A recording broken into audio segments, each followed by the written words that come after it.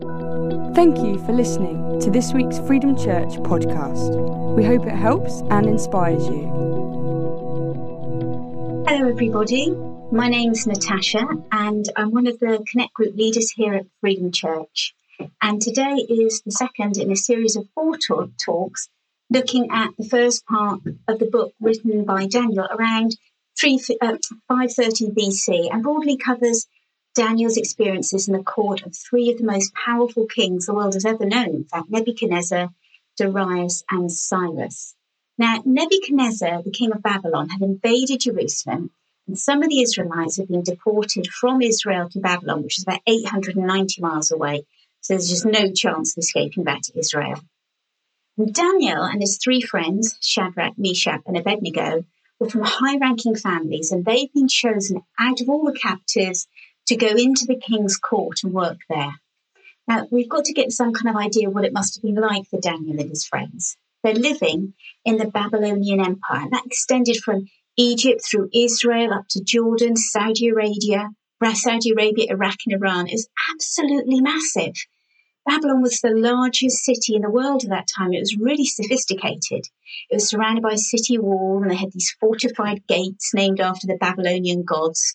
And then in the centre there was a temple for the Babylonian god Marduk, which was a 7-story ziggurat.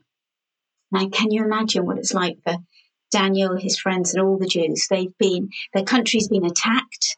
They've seen their friends murdered, family murdered. Their whole city's been ransacked. And then they've been transported miles away back to another country. The equivalent for us would be like being invaded by Iran and having to walk all the way to Tehran, knowing we would never come back to England again. We would never see our home again. That's what it must have been like for Daniel and his friends. And then they're chosen to serve in the king's court because they're from high-ranking families. And they didn't have any choice about this. It's not like their dream job. They're expected to swallow their own Jewish identity and become really Babylonian in their thinking and serve the king's interests and also his gods. Now, chapter 1 has already described how the king found Daniel and his 3 friends superior in knowledge and wisdom than all the other magicians, sorcerers, and enchanters, and they're given a position of wise men in the court. Can you imagine what that court was like? It must have been full of ego and power grabbing and backstabbing. It would have been a really dangerous place to be. And in chapter 1, we've already found out in the previous sermon given by Sim about how Daniel and his friends have narrowly escaped being put to death. And here in chapter 3, we have Nebuchadnezzar, who we know has a massive ego, now building a gold statue 90 foot high and telling all the people, whenever they hear the sound of this massive orchestra playing, they've got to bow down and worship this statue. And chapter 3 tells us that some of the other wise men, so probably the Babylonians, who are jealous of them, go to the king and tell him that the 3 friends are not bowing down to worship this statue. And the king confronts Shadrach, Meshach, and Abednego and gives them one last chance to obey him by bowing down to the statue. But they reply, King Nebuchadnezzar, we do not need to defend ourselves in this matter before you. If we are thrown into the blazing furnace, the God that we serve is able to deliver us from it, and he will deliver us from your majesty's hand. That's very brave. But even if he does not, we want you to know, your majesty, that we will not serve your gods or worship the image of gold that you've set up. The end result of this is that the king is furious, has them thrown into this blazing furnace, but instead of dying, an angel turns up with them. And it says that the king says, look, I see 4 men walking around in the fire, unbound and unharmed, and the 4th looks like a son of the gods. Nebuchadnezzar approached the opening of the blazing furnace and shouted, Shadrach, Meshach, Abednego, servants of the Most High God, come out, come here. So Shadrach, Meshach, and Abednego came out of the fire, and the satraps, prefects, governors, and royal advisers crowded round them. They saw the fire hadn't harmed their bodies, nor was a hair of their head singed. Their robes weren't scorched, and there was no smell of fire on them. Then Nebuchadnezzar said, Praise be to the God of Shadrach, Meshach, and Abednego, who has sent his angel and rescued his servants. They trusted in him and defied the king's command and were willing to give up their lives rather than serve or worship any god except their own God. Wow, what a story. So Why did the friends resist bowing? Because obviously all the other Jews were, and to resist would mean death. I think it's because they knew of the 10 Commandments, which you can find in Exodus chapter 20. And the second commandment is this: you shall not make for yourself an image in the form of anything in heaven above, or on the earth beneath, or in the waters below. You shall not bow down to them or worship them. For I, the Lord, am a jealous God, punishing the children for the sin of the parents to the 3rd and 4th generation of those who hate me, but showing love to 1,000 generations of those who love me and keep my commandments. So these friends are keenly aware that they're in a foreign culture that opposes belief in the one true God, and they've already decided to obey God. We've seen that from chapter 1. And even if it means this time directly opposing the king, the question for us is this: have you decided that you're going to stand for God, come what may, even if it costs you something, it costs you a lot? So Shadrach, Meshach, and Abednego would have been building courage by reading the Bible and learning about it. How much time do we spend really trying to learn the Bible? In Isaiah 9, God talks about people hearing the words of God, but not really understanding them. It doesn't help us one iota if we just hear the Bible, or even if we just believe in it. We have to actually obey it. So here's the challenge. How much time do we commit to reading the Bible and allowing God's word to transform us? Now, here in England, we're unlikely to face challenges like dying for our faith, aren't we? But there are similarities in this story that do link to our lives. Some of us will be living or working in very challenging situations.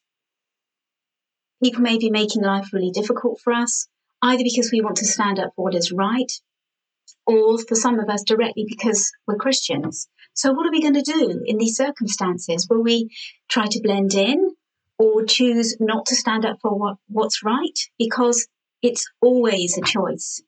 You know, it's always costly when we choose to obey God, always.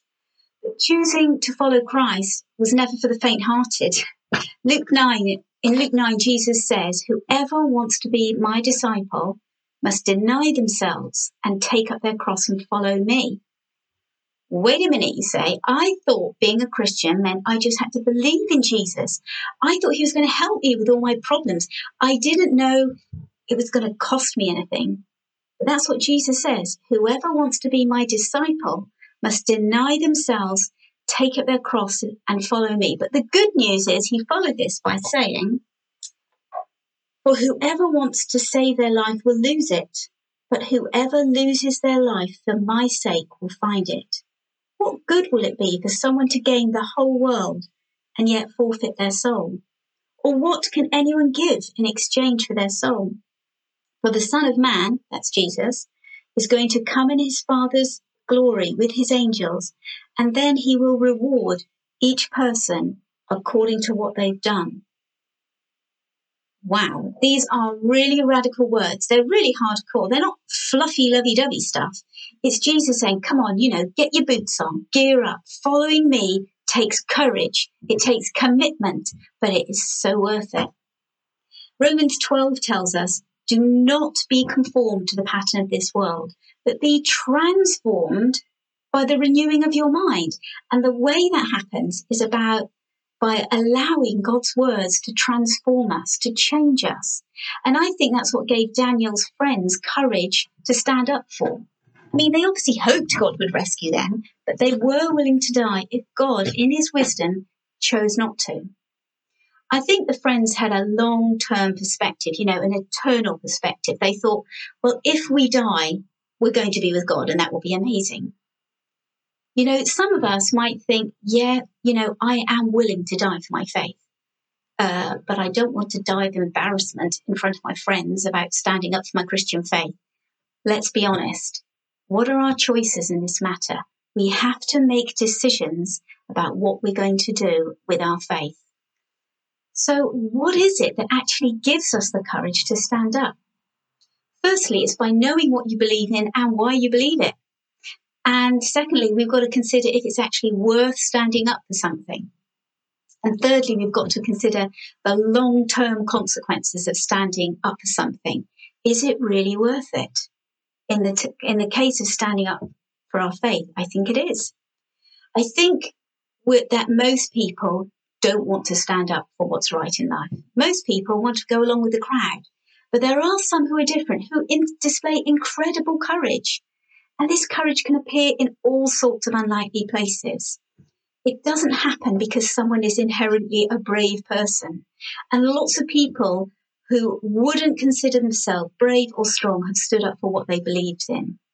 Think of Greta Thunberg. She's the 16-year-old climate activist. Now, Greta's on the autistic spectrum. She suffered with depression since childhood, and I don't think that she's someone who would perceive herself as being a strong, powerful person. But when she was 8, she found out about climate change, and she couldn't understand why people weren't doing anything about it. So first of all, she challenged her parents about their family's carbon footprint. But gradually, she felt compelled to do more, and at 15, she simply started standing outside the Swedish Parliament holding a plaque saying, "School strike for climate change." And gradually things snowballed, and at 16, she ended up speaking to the United Nations Climate Action Summit for world leaders. That is a teenager that stood up for something that was right and challenged world powers. And I don't think she would consider herself a strong person. I imagine that she finds it terrifying to do these things, but she feels she has to do something about climate change. So let's not be too soft on ourselves when we say we can't stand up for something right and that it will cost us too much. The truth is, it will cost us everything if we don't. That's what Jesus said. It could cost us our very souls. We need to realize that this life is really short. So let's live our short life as if we're building a foundation for our future, very long, eternal life. So it's worth thinking about small examples in your everyday life where you can stand for God, even if it's in small ways, no matter how old or young you are. When I was 14, I was doing religious studies as one of my GCSEs, or O-levels as they were called back then. And we were doing chapter 9 in Luke about the transfiguration of Jesus when he's on the mountain and the glory cloud of God comes down and descends on Jesus. And it says, as he was praying, the appearance of his face changed and his clothes became bright as a flash of lightning. And Moses and Elijah appeared in glory splendor with Jesus. And my teacher said, it doesn't really mean what it says. You know, Jesus' face didn't alter. His clothes weren't really dazzling. You know, like when we say somebody's beaming, we mean they're smiling. He wasn't really dazzling or anything like that.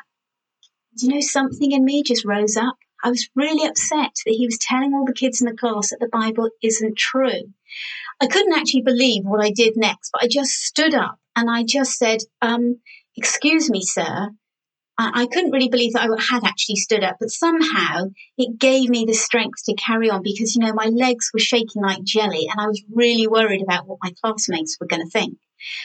But I said, I don't think that's what the passage means at all. I think it means what it says. I think the face of Jesus did change. I think his clothes were dazzling because, like in the Old Testament, when Moses received the 10 Commandments, his face was so dazzling from being in the glory cloud of God that he had to put a veil over his face. So obviously it was real.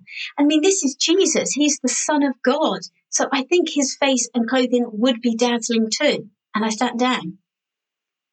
And there was silence. And I didn't know what the teacher was going to say, but he just said, that's a really good point. I mean, I was still actually trembling a bit afterwards. And the class mocked me afterwards. But I think as a 14-year-old, that did something in me. It actually put strength in me. Although at the time I actually felt really weak, standing up for what you believe in actually strengthens you. And you know, this might be a really simple story about when I was a child, but what I'm trying to say is that choosing to honour God is a decision that we can make no matter how young we are. And it builds strength in us to stand for what's right. And you know, we're all the same. We all want people to like us. We want to impress people. We want to fit in.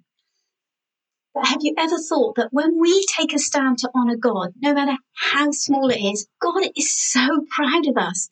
I'm sure the angels are cheering. They're going, yeah, well done. That's so cool. You stood up for God. That's fantastic. And we may feel shaky. We may have found it really tough. But we've built something solid and real in our souls, and that we will continue to build on. And Jesus is just thrilled with us. You know, we are all going to be given opportunities to stand for God. Have you ever thought when you're in these really difficult situations that God is giving you an opportunity? And sometimes in these opportunities, we have a split second to make a decision. And I think by memorizing the Bible, it really helps us. In 1 Peter 1:7, it says, these trials will show that your faith is genuine. It's being tested as fire tests and purifies gold, though your faith is far more precious than mere gold. So when your faith remains strong after many trials, it will bring you much praise and glory on the day when Jesus Christ is revealed to the whole world.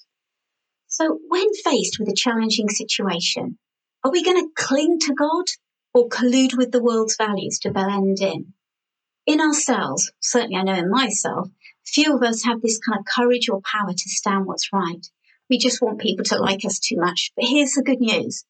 God offers to change us, to be like himself.